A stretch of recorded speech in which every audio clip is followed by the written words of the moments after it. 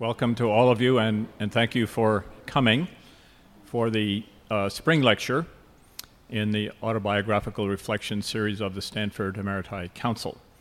I'm David Abernethy, chair this year of the council, and it's my great pleasure to introduce Professor Leland Smith, Professor of Music Emeritus, who actually taught and was a colleague of our speaker.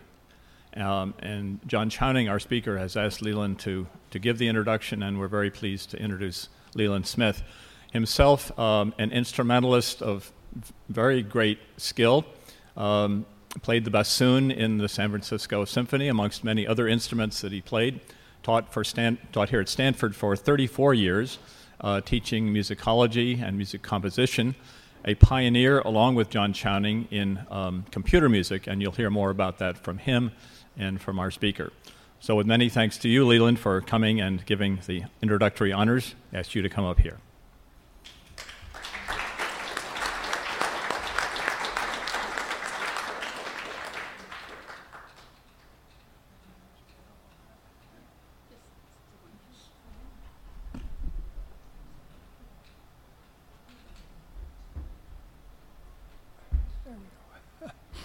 Yeah.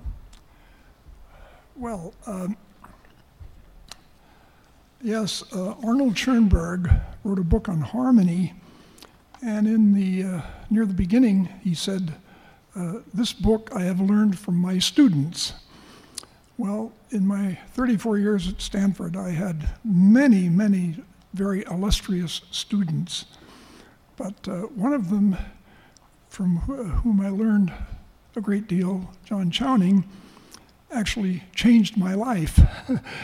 That is, got me into the world of computers. I sort of feel a bit like in the Faust legend where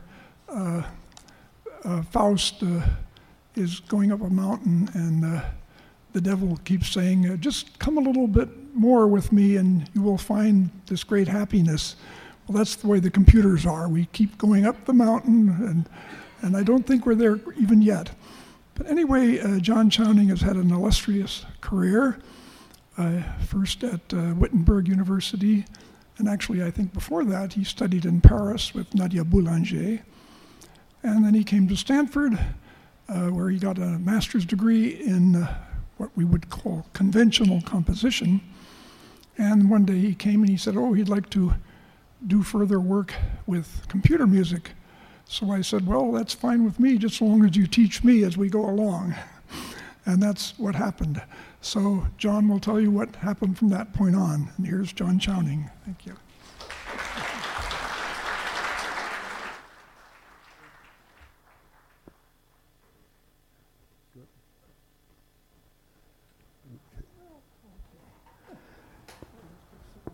There you go. All right. So thank you very much, Leland. And I see many people whose faces are very familiar, and I thank you all for coming. And this is a great adventure that I began at Stanford and was quickly joined by Leland. And so here's the story. In 1957, Max Mathews created a wholly new means of making music. With the support of John Pierce, who was director of research at Bell Telephone Laboratories, Mathews created out of numbers and code the first sounds to be produced by a digital computer based upon the Nyquist-Shannon sampling theorem. Over the next years, Mathews improved the program as the technology evolved, and in November 1963, he introduced his work to the public in a now famous article in Science. A fellow percussionist in the Stanford Symphony Orchestra, Joan Mansour, a biologist by training, gave me this article in January 1964. I was the timpanist. We'd had many conversations during the many rests that percussionists wait through in symphonic music, and she remembered my having expressed an interest in music that could be created for loudspeakers. I had never read science before. I was a composer. I read about and studied music, so having Matthew's article in hand, given to me by a thoughtful colleague, was a bit of serendipity that changed my life, as well as the lives of many others, as Leland has just indicated. I had come to Stanford in 1962 as a graduate student in music composition after 3 years studying in Paris, where electroacoustic music was often a part of the new music concerts. Pierre Boulez's Domaine Musical series at the Théâtre Dion, for example. I was fascinated by the idea of composing music for loudspeakers. I was interested in creating music in illusory spaces that would allow compositional constructions in which sound could be positioned and moved through the space. But at Stanford, we had no studio, no obvious means to create music for the loudspeaker itself. At the time I read Max's article, I was completely naive in regard to physical acoustics and the engineering sciences. In fact, I had never seen a computer. I had no knowledge of circuits, did not know how to solder, but I did understand the implication of Matthew's striking statement. There are no theoretical limitations to the performance of the computer as a source of musical sounds, in contrast to the performance of ordinary instruments. The computer, then, was the perfect complement to the loudspeaker. It could provide the means to realize my goal. The computer generates a sound wave in digital form, which is converted into a continuous electrical signal by a digital to analog converter. Compared to electronic music studios of the epoch, with circuit boards, test equipment, wires, and patch cords, this was a conceptually simple system having 3 well-defined stages and pieces of machinery whose circuitry was fixed. I would not have to learn to solder. But I had to learn to program a computer. I spoke to Leland, my composition theory professor, of my plan to follow this path. He encouraged me, as did Professor Bill Miller, who guided me in the study of acoustics. Thank you, Bill. At the time, Leland was preparing to go away on sabbatical leave, so could not join me in the work. I looked for a programming course. I then discovered Stanford's strong commitment to computers. In the spring quarter of 1964, Professor George Forsyth taught a computer programming course for non-engineering students, with the promise basically that if you can add and subtract, the course is for you. I took the course and proved to myself that I could program. In the summer, I visited Max at Bell Labs in Murray Hill, New Jersey. He explained to me what I would have to do in order to run his program at Stanford, gave me the program in the form of a box of punch cards with the stern warning, don't drop the cards. Now to my other side in the Stanford Orchestra was the tuba player, a very good one. Tuba players also have lots of rests in symphonic music, so we too had opportunities to talk. But we did not talk about computers. In fact, I did not know anything about David Poole's academic interests, except that he was a math major. We talked about music, folk arts, sailing, but we never talked about computers. So having returned from Bell Labs in September 1964, standing with a box of punch cards in my hands in the Stanford Computer Center, it was a great surprise and my good fortune to meet my friend David Poole, whom I had known since 1.5 years as a tuba player. I showed Dave the article. He thought a moment and then took me on a tour, the Burroughs-Algol computer, which I was already familiar with from Forsyth's course, the IBM 7090, the IBM's 1301 disk drive, and DEC PDP-1. Fascinated by the idea, David quickly figured out that between the IBM 7090 and the AI's PDP-1, it was possible to construct a music synthesis system.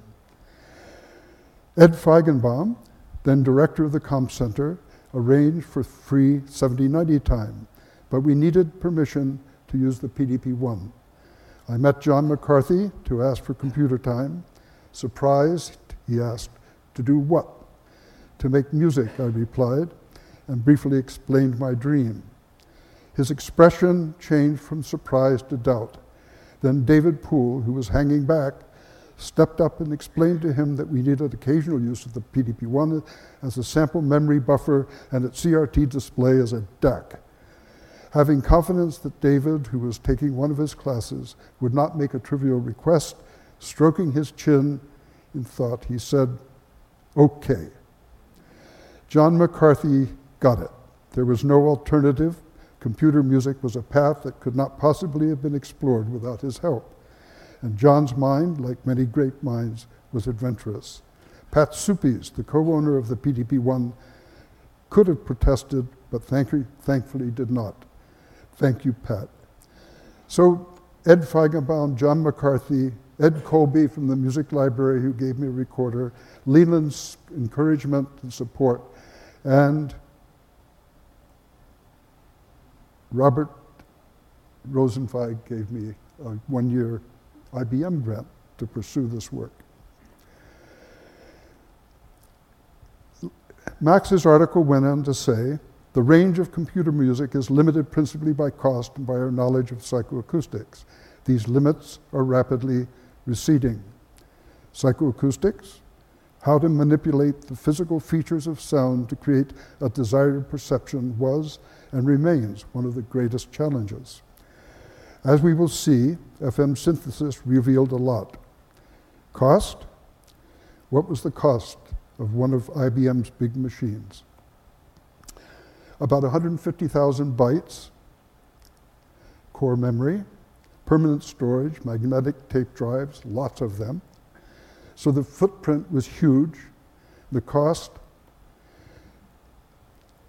was $2,898,000. That's basic unit, no frills.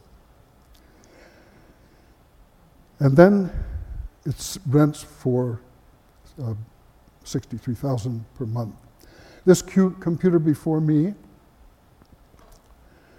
4 gigabytes of memory, 250 gigabytes of solid state storage, 2.3 gigahertz clock, footprint about 1/10 of a square meter, cost $2,500. This is about 1,000 to 1 change in cost, but the real measure is what we get for 1,000th the cost. So scaling according to memory, about 150,000 bytes in 1964 versus 4 gigabytes in 2011. It's about $20 per byte if we versus 63 cents times 10 to the minus 6. Okay, so the value of the IBM 7090 in 2011 would be 9 cents. The value of this laptop in 1964, $78 billion and 50 cents. So I remember that when I opened this machine, not only the memory, but the great software and the operating system. We never see the little black bomb any longer. There certainly has been a change. So Max was right, of course. Leland Smith's score program. In 1966, Leland, back from his sabbatical, asked me to show him how the computers work. I spent an hour or so explaining him a Fortran program and gave him a manual. Within days, he had built the first version of a program, Score, that facilitated the input of data to David Poole's rewrite in PDP-10 assembly language of Max's music synthesis program. Score was logical in a musical sense, part by part, rather than a list of acoustic events. I made use of this program in my experiments in spatialization and in composing my first pieces. Then, at some point, Leland realized that the output of the program he had built for specifying music as sound could be easily adapted with an additional layer of code to control the AI Labs plotter and specify music as symbol. The plotter image was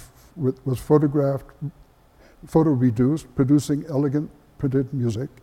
His first publications were by his own San Andreas Press, Faultless Publications. This is a page of score, his own piece, published, I guess, by San Andreas Press. This is Lion King, probably published by Hal Leonard, I forget. This is Debussy's Image, published by Durand. His work advanced with the imaging technology in the early 80s, and the first of the major music publishers, Schott, began using score rather than typesetting for its new editions. Score became and remains the high-end industry standard. From the very beginning, I worked on the simulation of moving sound sources as auditory illusions, looking for books and papers having to do with sound localization, our perception of sound in space. I found what was published was mostly in a small specialized library in the Department of Speech and Hearing Sciences in the School of Medicine, the domain of Professor Earl Schubert. The guidance he provided me in those early years was later extended to numbers of Karma students. After retiring from the medical school, Schubert maintained a close contact with Karma through the rest of his life. Little was known, especially about our perception of distance. Is a sound close or far? What is the auditory equivalent to perspective and vision? There was lots of information about our perception of angle, as it was so important to the stereo image in LP recordings, which were only a few years old. But there was little about distance. I sensed that reverberation was an important component in distance perception, and having Dave Poole's program allowed me to test my ideas. So what is the relationship between loudness and distance? A loud sound that is then played more softly with less force or effort decreases in intensity. And there's also a reduction in the high frequency partials or brightness or timbre, or the centroid of the spectrum shifts toward the lower partials. But a sound at distance also decreases in intensity. However, in a sound at distance, there's little change in brightness and centroid. We will listen to 5 pairs of percussive tones that increase in distance, followed by 5 tones that decrease in loudness.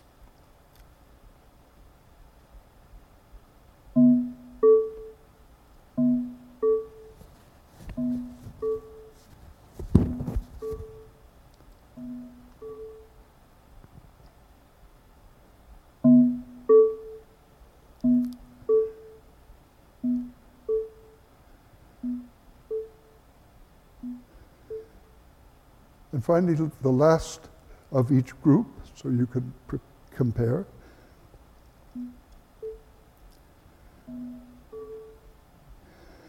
This is auditory perspective.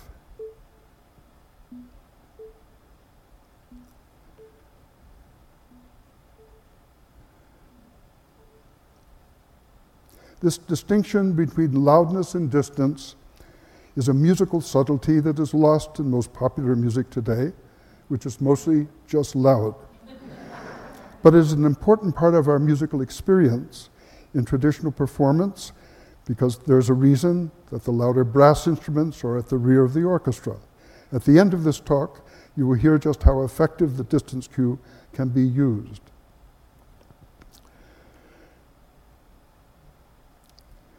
Putting all the parts together, angle, distance, and Doppler shift, my program to control the movement of sounds through an illusory space was largely complete by 1968. From the sound trajectory drawn or computed around the listener space as shown in the upper left, the program automatically computed 6 control functions. I had generated a number of simple geometrical paths in order to evaluate the strength of the illusions. The Doppler effect was clearly a very important part of the illusion. Now a circular path that passes just in front of the listener. This is the path, and now the sound following the circular path twice around.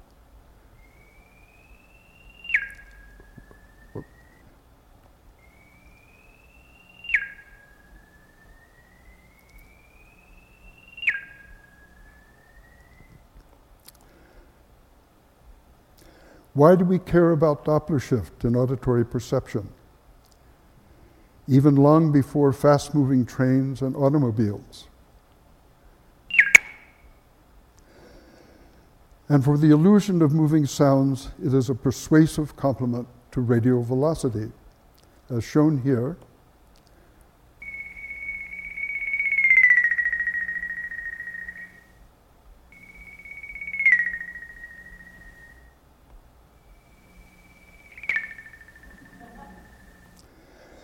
This diagram represents the processing that I had created in 1968 in the form of a program subroutine to Leland's score program. It is a culmination of all that I had learned, designed and built a 4-channel DAC, digital analog converter, by a friendly engineer, and I had discovered FM synthesis the year before.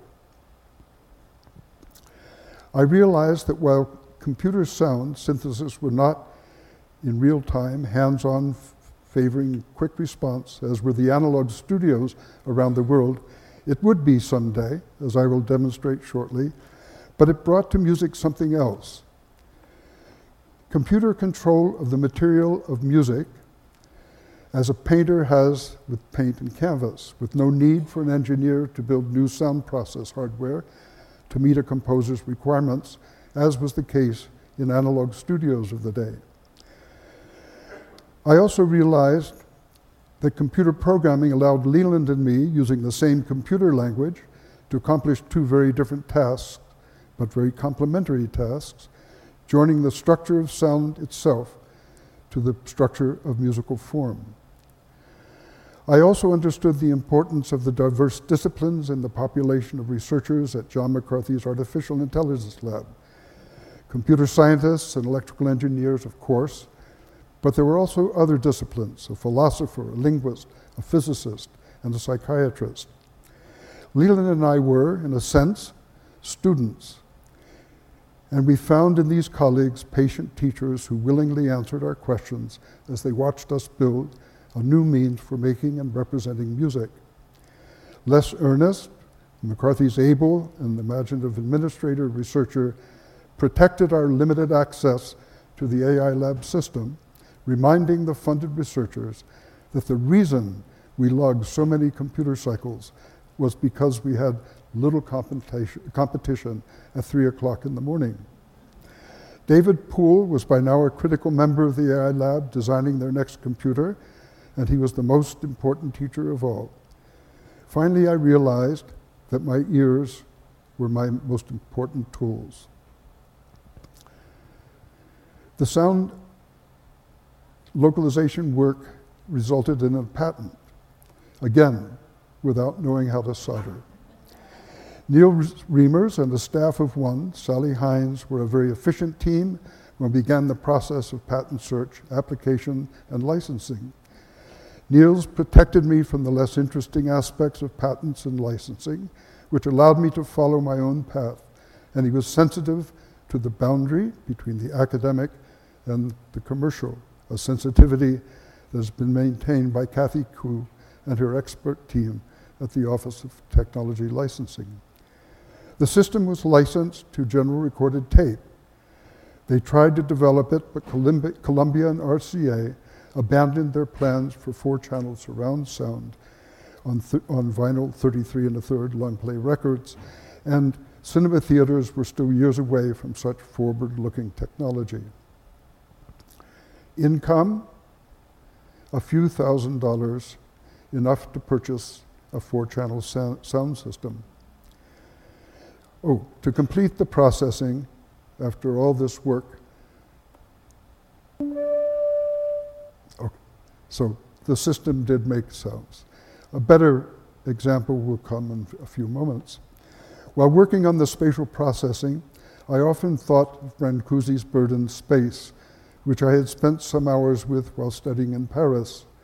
I imagined the implied curves that might be drawn if the lines of the sculpture itself were extended into space.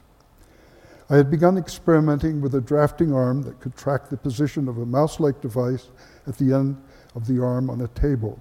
I wrote a program that plotted points at a constant rate as I moved the cursor through two-dimensional space. I quickly tired of this method of input, but not before David Poole remarked that one of my drawn patterns reminded him of a Lissajous figure. My curiosity was sparked by his comment and leading me to learn about and program Lissajous figures. I quickly advanced through the well-known looping patterns and discovered that interesting figures could be generated, as seen here, from which the sound manifestation possessed a graceful motion that seemed to me natural, in motion through ever-changing avian curves, as if the burden space had been magically freed to follow its elegant lines.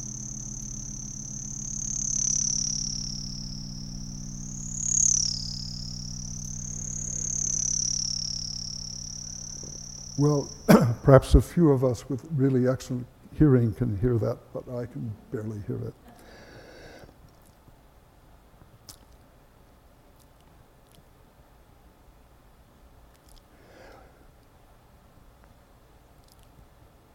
The dream was to be able to compose sound in space that was free of physical constraints and realities, yet would evoke images that were believable. However, had I been given the most advanced computer in 1964, even by the standards of today, I could not have realized my dream in a short time.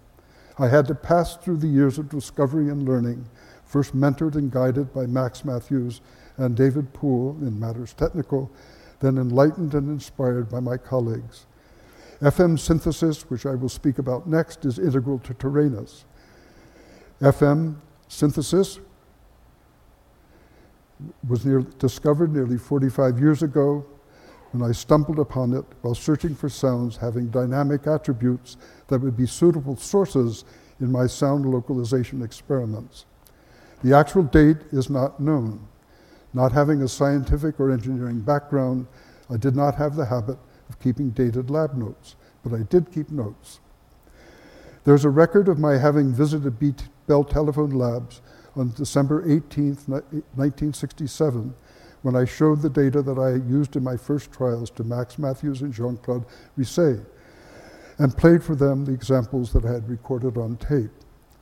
Risset carefully copied and dated the data from my notebook. It was a few weeks before, almost certainly late at night, while experimenting with extreme vibrato frequencies and depths, that I realized that I was not hearing changing pitch or frequency through time, but rather complex timbres, both harmonic and inharmonic. Note that Jean-Claude Risset referred to these examples as negative increment tones. The name FM synthesis had not yet been applied. The discovery of FM synthesis was not a purposeful research, that is, stemming from a realization from looking at the equation that there might be some interesting experiments to try. Rather, it was altogether a discovery of the ear. This equation is known to everyone who's ever taken a college-level radio engineering course.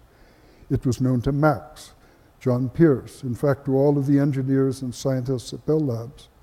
Why, I have often asked myself, did they not realize its potential? After all, at the time, the theoretical potential for the production of rich dynamic sounds with the computer was great, the Shannon sampling theorem, but the knowledge required for realizing this potential was meager and the means, computer time, expensive. Perhaps the answer is that they know too much. In radio FM, the modulated signal looks and sounds like noise until it reaches a radio where it is demodulated. As you listen to these examples, ask yourself if the sounds are becoming more or less useful in a familiar musical sense. I begin with a simple, beautiful tone that is increasingly modulated. And remember, for someone who knows about FM radio, there's no demodulator. But I was just hearing an ever more interesting progression. Okay, first a tone that's not modulated.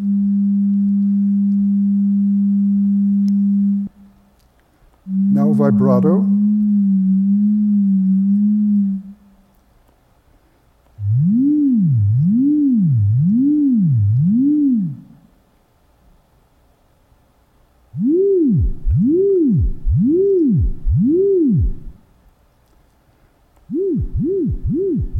modulation is faster.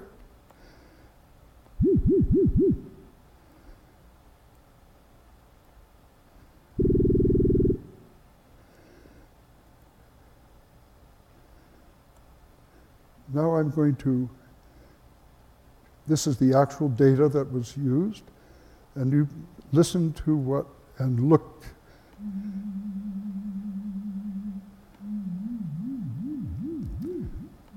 Now, the deviation becomes greater, that is the vibrato depth.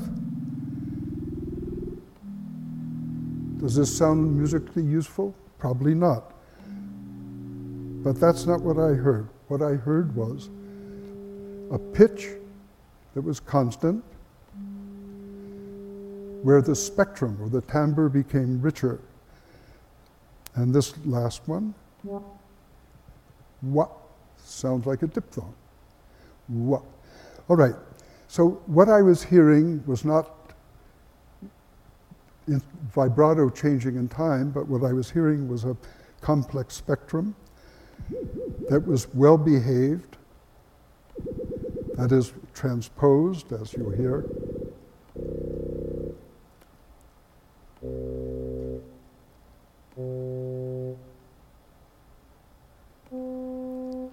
Okay, so those were 3 different octaves. So there's the original tone.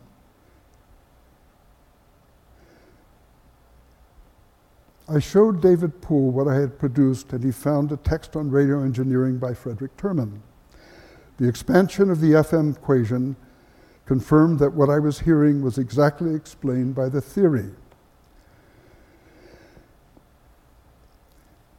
Here we see how the sideband frequencies increase in number with increase in index of modulation.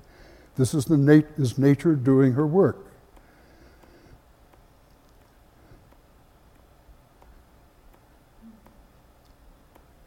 But pay attention to that one, because it looks like a resonance, the kind of resonance that a complex wave passing through a bandpass filter would make, the kind of resonance that we might find in voice synthesis. Now, there was a complication. The phase in the the odd order lower sideband frequencies had a negative sign which was not included and is not included in most radio engineering texts. And it turns out that the phase is important. If I shift the carrier frequency down such that the low order sideband frequencies are in the negative frequency domain, they reflect around 0 and add to those in the positive domain. And what we hear is the sum of the vectors.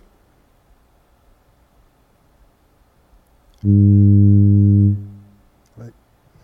So this is amazing because it was 2 oscillators. Every other synthesis technique in the day would have required an oscillator per partial, and there could be hundreds of partials. So extending this just one more step, and then I'll play some examples.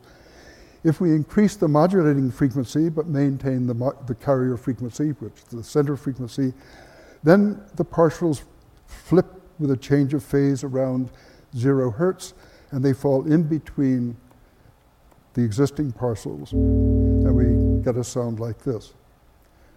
Doesn't sound very interesting. With 2 oscillators, well, we hear this simple change in timbre, which had important implications. But first I'd like to show why in a simple oscillator pair, the ratio of the carrier to modulating frequency coupled with frequency deviation produce such varied spectra. Okay, this is a bell tone.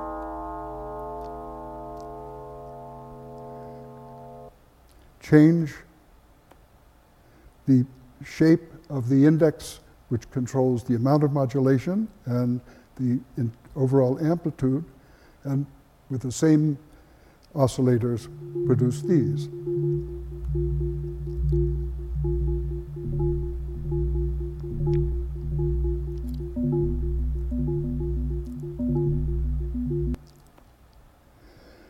During the exchange of FM data mentioned above, when I was at Bell Labs, Jean-Claude Risset explained to me his analysis and resynthesis of trumpet tones and what he had learned as he applied this knowledge to the synthesis of other timbres. I was struck by the elegance of his synthesis. However, the cost in computer time was large because his synthesis required, as I said, separate oscillators for each partial in the spectrum. And that placed a practical limit on the complexity of synthesis algorithms. The tones that I produced were done with 2 oscillators.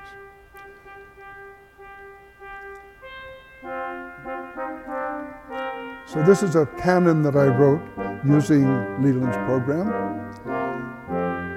which has high brasses, mid brass, and low brasses.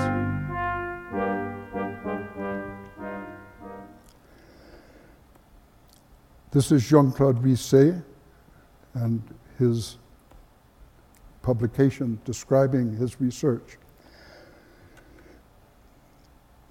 But here I will show you resonances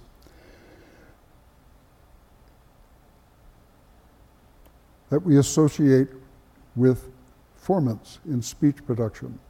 So by adding 2 more oscillators, I was able to produce the following tones.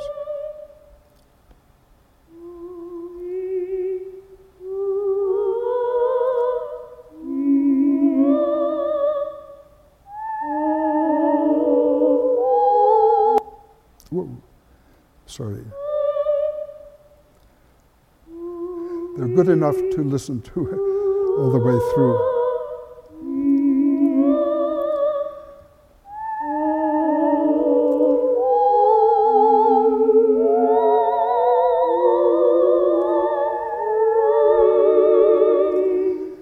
It is this singing voice example that convinced Yamaha in 1979 to commit to FM synthesis in its LSI chip production.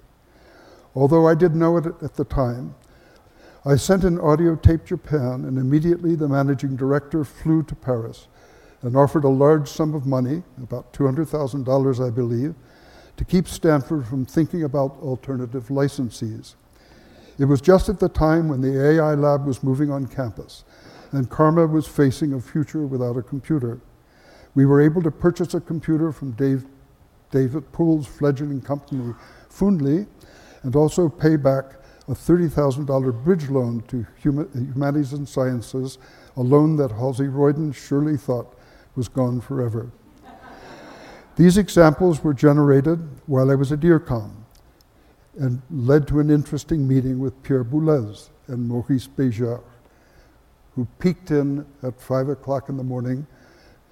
This huge door opened, and it's one of the big soundproof studios, and they asked me about these singing voice tones.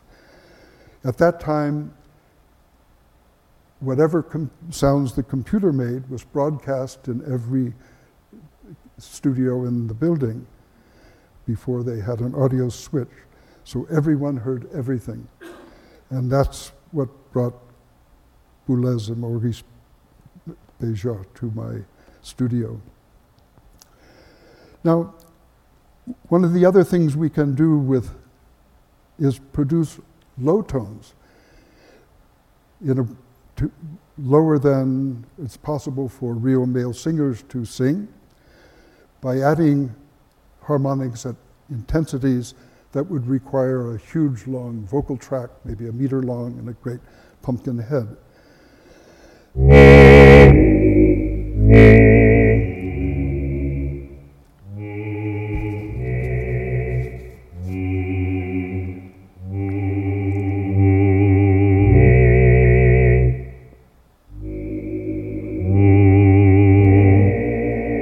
So this became known as the basso profundissimo.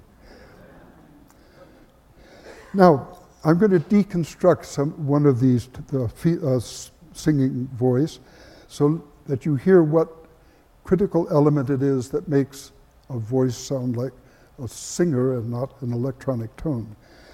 I'm going to play a tone in 3 stages. First, the fundamental by itself, then the harmonics that would be present for a sung vowel, and finally, synchronous modulation, what we call micromodulation, a mix of periodic and random vibrato.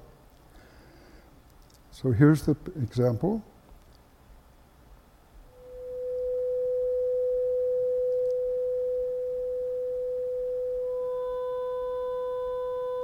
An electronic tone until it becomes human with this addition of imperfection. This was striking.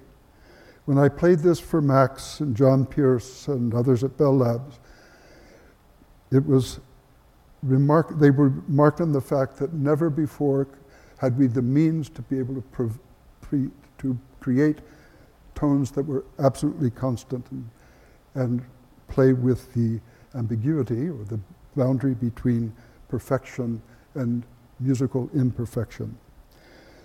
And it has to do with source identification. Now, we're going to hear 3 of these singers, one at 400 hertz, one at 500 hertz, and 600 hertz. It's difficult to group and assign the partials of the 3 singers without some means of differentiation, for example, color. Now we hear 3 fundamentals, followed by all of the partials, but the colors do not help the ear. We do not hear the 3 sources until micromodulation provides for differentiation.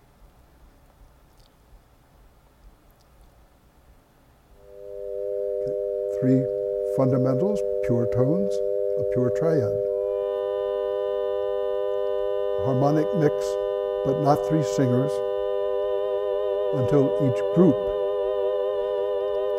A common micromodulation pattern within a group of partials allows us to distinguish between other similar groups of partials having slightly different modulation patterns, therefore segregating the sources. What's happening has to do with the Gestalt principle of common fate. So look for these 3 singers in the next image using your ears. Common fate is the way we group perceptual images based upon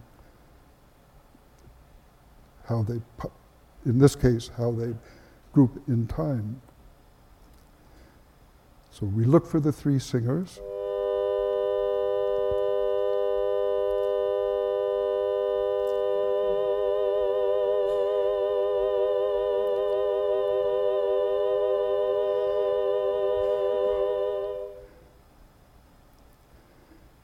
So the micromodulation pattern within a group of partials allows us to distinguish between other similar groups having slightly different modulation patterns, therefore source segregation. FM synthesis was a solution to 2 problems of that era, one computational and the other musical acoustical. Computational required little processor speed. It was very efficient in its computation. Few stored functions, sine wave and piecewise linear envelopes. Aliasing, a signal could be limited by the simple control of one number, namely the index of modulation, or having to do with the depth of modulation.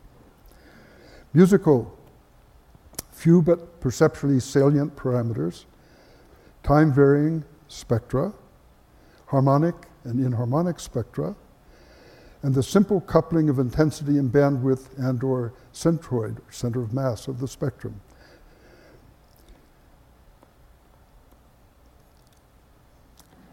Still without knowing how to solder. Method of synthesizing a musical sound. patent numbers, income, a lot more than the first patent. Enough to endow karma, and I thank Stanford for that. The computer music activity at Stanford attracted interest beyond music. The team that eventually created karma happened. That is, it formed itself over time around the root disciplines that Max's own work had prescribed: computing, signal processing, psychoacoustics, and of course, music. The AI lab hired James Andy Moorer out of MIT as the systems programmer in the spring of 1968. But Moorer came with more than computing, engineering skills. He is also a musician, had a strong interest in music as a domain of application for signal processing. He tracked closely the work that we were doing, and after a couple of years entered the PhD program in computer science, and he studied automatic music transcription. By 1971, John Gray was doing graduate work in psychology at Stanford, working with Roger Shepard. Shepard had been a colleague of Max's at Bell Labs and had a strong interest in music cognition. Gray discovered the work we were doing at the AI lab, and with Schubert and Shepard as advisors, he collaborated with Moorer in signal processing, and he began his seminal work on the perception of timbre. At about the same time, Lauren Rush, already an accomplished composer, began his doctorate at Stanford in composition and computer music. Several years later, he received a commission from the San Francisco Symphony for a piece, I'll See You in My Dreams, for orchestra and computer-generated quadraphonic tape, a first. Karma had the funds to hire a staff, which included a dedicated systems programmer, Tovar, and an administrator, Patty Wood and Heidi Kugler, as support. And then our graduate students from 3 departments: electrical engineering, speech and hearing sciences, and of course, music. IRCAM opened in 1977.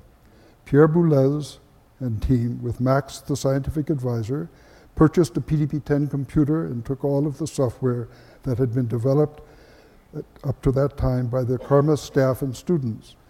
Boulez was insightful and saw that the future of music technology was ones and zeros, contrary to the prevailing view in Europe at that time.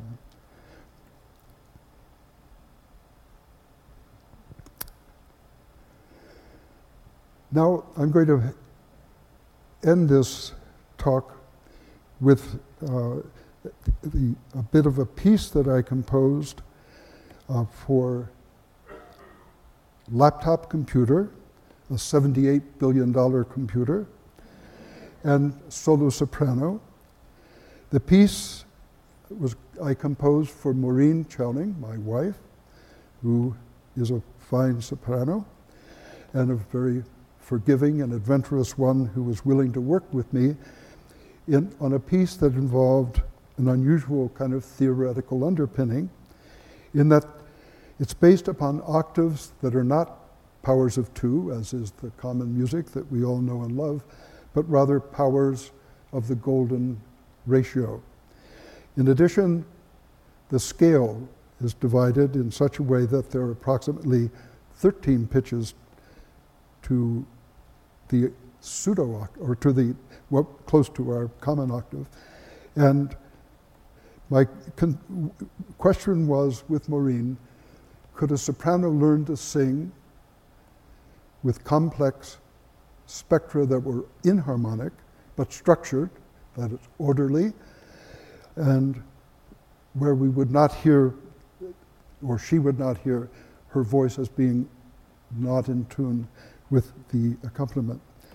So the idea was to mix these harmonic partials, typical of the singing voice, with inharmonic partials. And it turns out it worked very well. And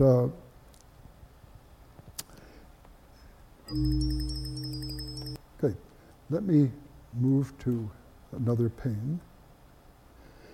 And this is the piece, and I'm going to play you a little bit of it. But I'm having trouble with displays as what is happening. That text is going off the screen, and so I'm sorry for having fumbled a little bit here. So let me get things in order, and I'll show you how this piece works. So the idea is that some of the pitches that she sings are target pitches, pitches that the computer is looking for.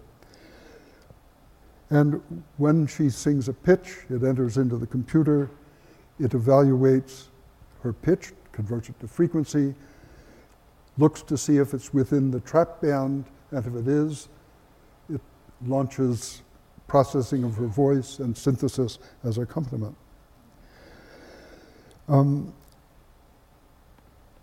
So let me,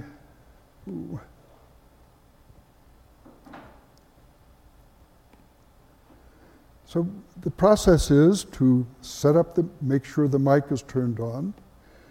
There's a tracker, which when off, does not look at the information coming through the microphone, but when on, it tracks.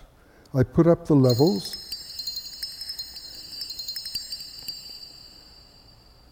And turn on the tracker, and if I could sing that A, the piece would begin.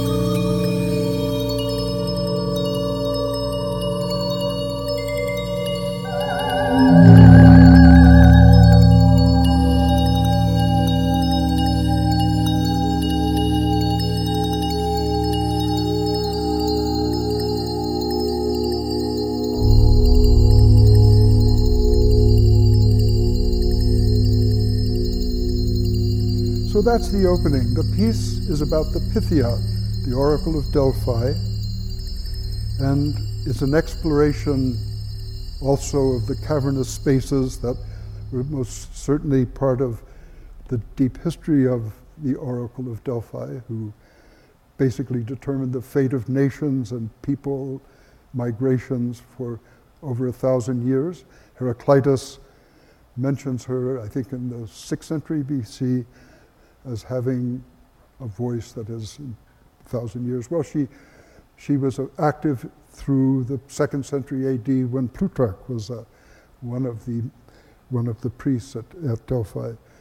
So it was a long career that the succession of women had, most certainly finding their deep roots in the cult of Gaia, and perhaps in the Corician cave that is above the Delphi on Mount Parnassus. So if I turn the tracker on and Maureen continues to sing, we'll hear a bit more of this piece. I promised her we wouldn't try and do it all, but we'll do a bit.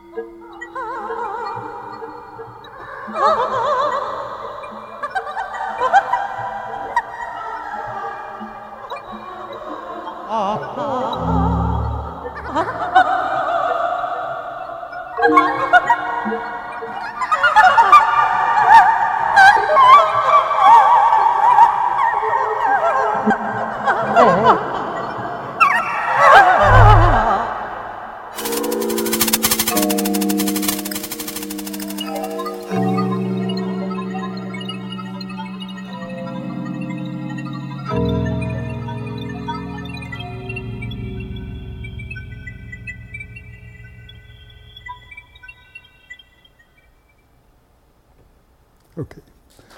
Thank you.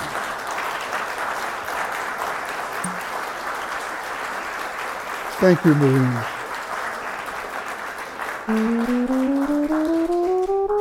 That's the scale we all know and love. That one has one extra note, but there's only 7 cents difference, so we don't hear it. I'll play them again. Common scale.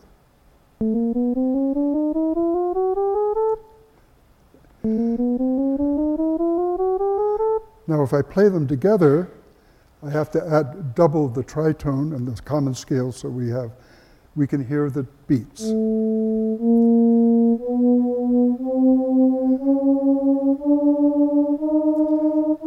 Till that's about a quarter of tone difference.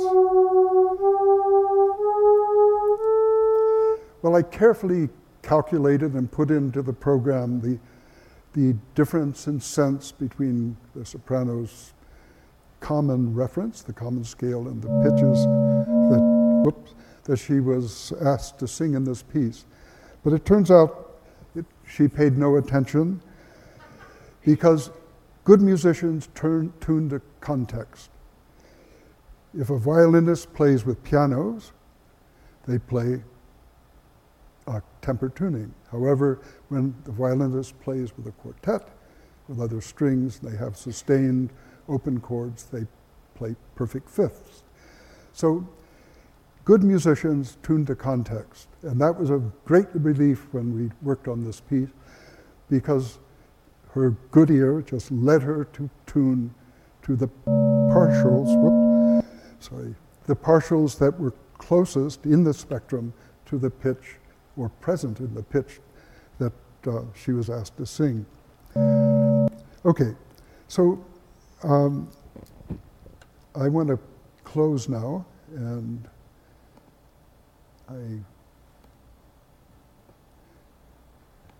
just a few words here about, in my first steps, Leland left me alone to follow my passion as he followed his.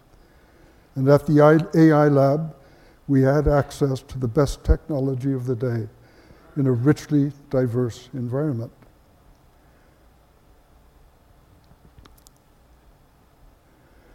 Chris Chafe, who became director of Karma when I retired in 1996, has, with his extraordinarily gifted colleagues, preserved and advanced those attributes such that Karma, well integrated into the university, is now world famous for its technological innovation, scholarship, creativity, and encouragement to an endless stream of young people who take their own first steps.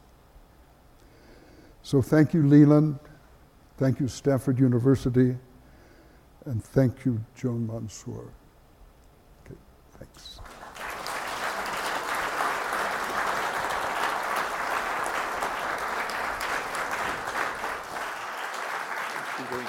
Sure, yeah, absolutely. Yeah, you translate for me, or help me here. So I would be glad to answer any questions, should there be any. Come on, questions. Audience surely has. Yes, please. Computer programming to trying to compose in the style of classical composers such as Chopin or Brahms by analyzing their works and then composing new pieces by these composers? Can new pieces be composed that would like be in a style Sure. of Chopin? There are plenty of musicians who do that. but somehow you don't hear them. And my personal evaluation of that situation is that those composers were so good and themselves were so authentic in what they were doing, that is, they were of the age, part of an advancing line of musical expression, that the 10th Symphony by Beethoven has probably been written, hundreds of times by now, but no one cares. So we listen to the music that's part of the age in which we live. And history then decides what to keep and what not to keep. And so I ask you all to remember this piece, and let's work on keeping it. Yeah, any other questions? Yes? When you said that the pure tone becomes a Yes. singing tone when you have a vibrato place on it, what is the frequency that gives you a The frequency of the vibrato? Well, in these cases, the reason that it sounds so real in the chorus of voice singers is because vibrato is a function of pitch height, like how high it is, also intensity. Vibrato is not a constant thing. It's something that is used, for example, by violinists to create energy, effort when they run out of bow pressure and velocity. That is, vibrato is a device that singers use to express certain kinds of musical device. It's a musical device for certain kinds of expressions. So it's a function of overall intensity of a tone, its pitch height. So if I sing low and then sing high low, the vibrato seems to be wider and probably deeper. So it always changes. Now in the example that I played, that mixture of vibrato, of random piecewise linear random vibrato and periodic vibrato was about plus and minus 2.5 hertz, or 2.5% of the pitch frequency. So at 200 hertz, that's something on the order of 1.5 hertz, plus and minus the average. And then the random part to make the periodic vibrato quasi-periodic was something on the order of plus or minus 0.5%. Yes, Don. When did you start having public concerts of new music? Of new music. When did you start having public concerts? Okay, we have at Karma, when we were up on the hill, perhaps you remember, we had concerts at the DC Power Laboratory. There was one memorable concert where we presented Elliot Leventhal's Mars in 3D film, a stereo, two-projector film that of the Viking lander that was put together by NASA and JPL in Stanford, produced by Elliot Leventhal. That's just about to be re-released. One of our composers, Michael McNabb, and Bill Schotstadt, who did the original music for that film, they have remastered it. It will be released by X Records, X as in X in Provence, sometime in June in Blu-ray 3D disc. It's an exciting moment. Elliot, as you know, passed away not many months ago. We invited him and his wife Rhoda and one of his children and granddaughter to see a special showing we had at Karma in August. And it was a wonderful occasion. But that will be available through X Records. So concerts, Karma gives concerts, I think, one per quarter at the Knoll, outside and when times of good weather. And the concert space at the Knoll, called The Stage, is in active use almost every night by chamber music groups, both associated with Karma and not. Don, Yes. These inventions and these collaborations occurred at Stanford. Implicit in what you've said is that they could have occurred only at Stanford. And if that's an explicit comment, I wonder if you could say a little bit about the climate here, the institutional climate that might have enabled that collaboration to take place. Other people tried. You see Berkeley, not many years after we began. Well, every university now has such an activity of some sort. But I believe that Stanford has the rich representation in disciplines, including engineering and computer science, of course, on which I was absolutely dependent in the early years. Thank you, Ed Feigenbaum. Thanks, Bill Miller. Thanks, Pat Suppies. And the boundaries between departments are permeable.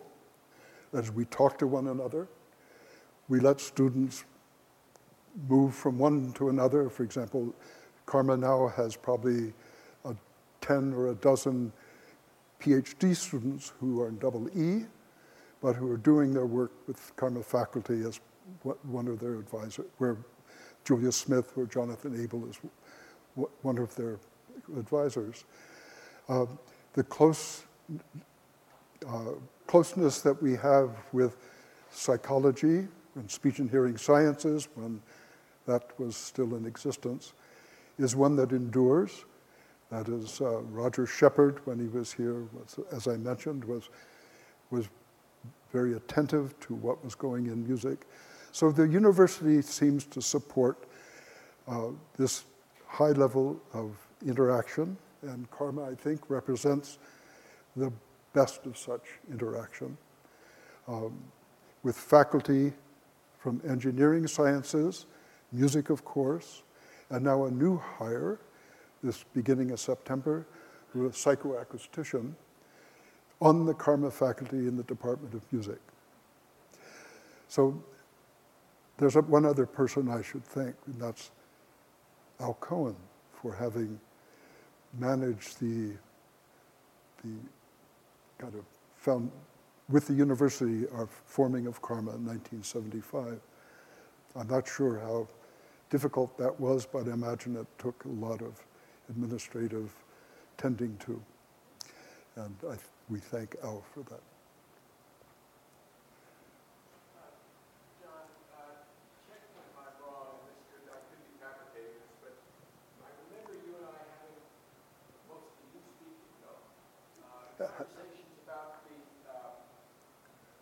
using your ideas and results in the acoustical design of concert halls. Do I remember correctly? And if so, what was all that, and what happened to it? Yes. Well, okay. This was an idea I had that we, rather than building big, expensive concert halls that often are unsatisfactory for reasons having to do with a really complex discipline, room acoustics, I thought, let's build inexpensive halls that are basically sound absorbent, and then manage the visual aspects as sound permeable additions, and make the concert hall perfectly malleable and have microphones everywhere, and reproduce the acoustics of whatever hall we choose, but with digital means. So if we wanted a chamber music like in the Esterhazy Court, then we could have that. If we wanted a cathedral, we could have that all within the same hall, managing this hall with digital delays. Well, it's hard to convince people that building a big box is a worthy cause. I don't think you can get funding for that.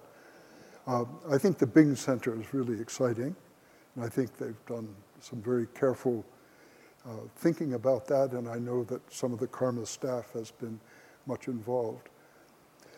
But it's an idea that is absolutely practical now, especially with $78 billion computers at hands that could do this piece that I am doing with Marine. Probably we could do 4 or 5 simultaneous performances with no problem from the same computer. So technology is no longer an issue as far as I can tell. But it's the aspect of living in and convincing people of what makes sense. But you do remember correctly, and thanks for paying attention, Ed.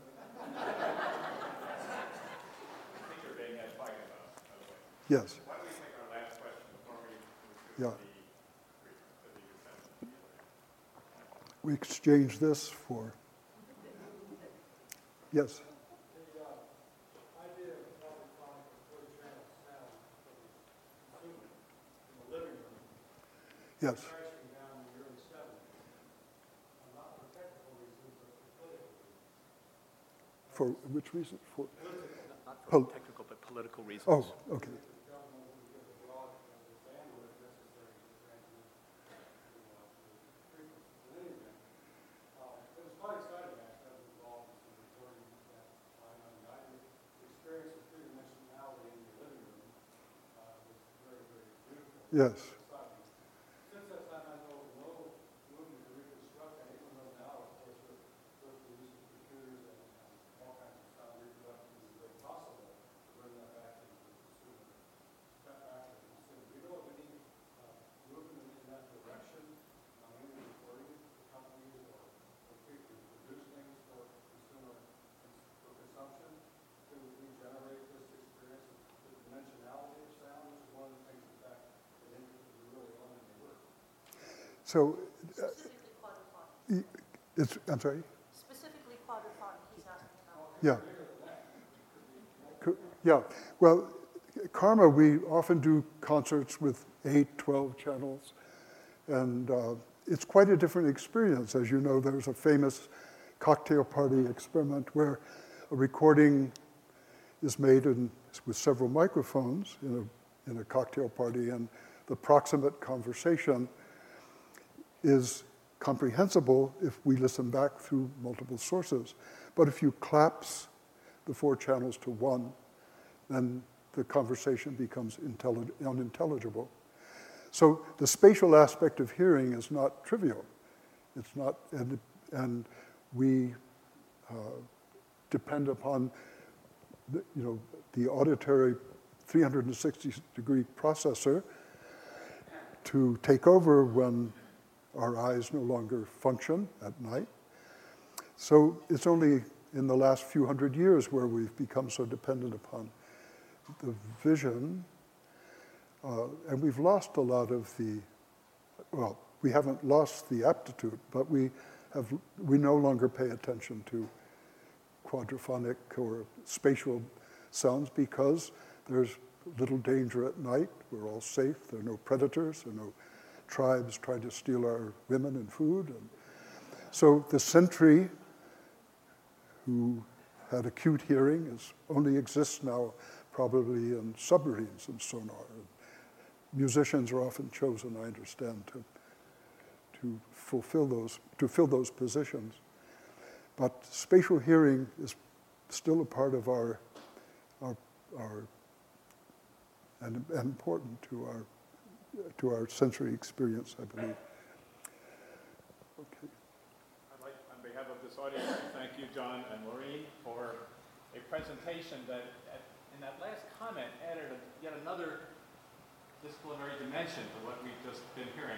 Really a kind of philosophic and historical reflection on the relative role of hearing and seeing. So we have those dimensions as well to add to the multidisciplinary approach that you've taken, John, in your own life and career. So thank you so much for presenting. Yeah.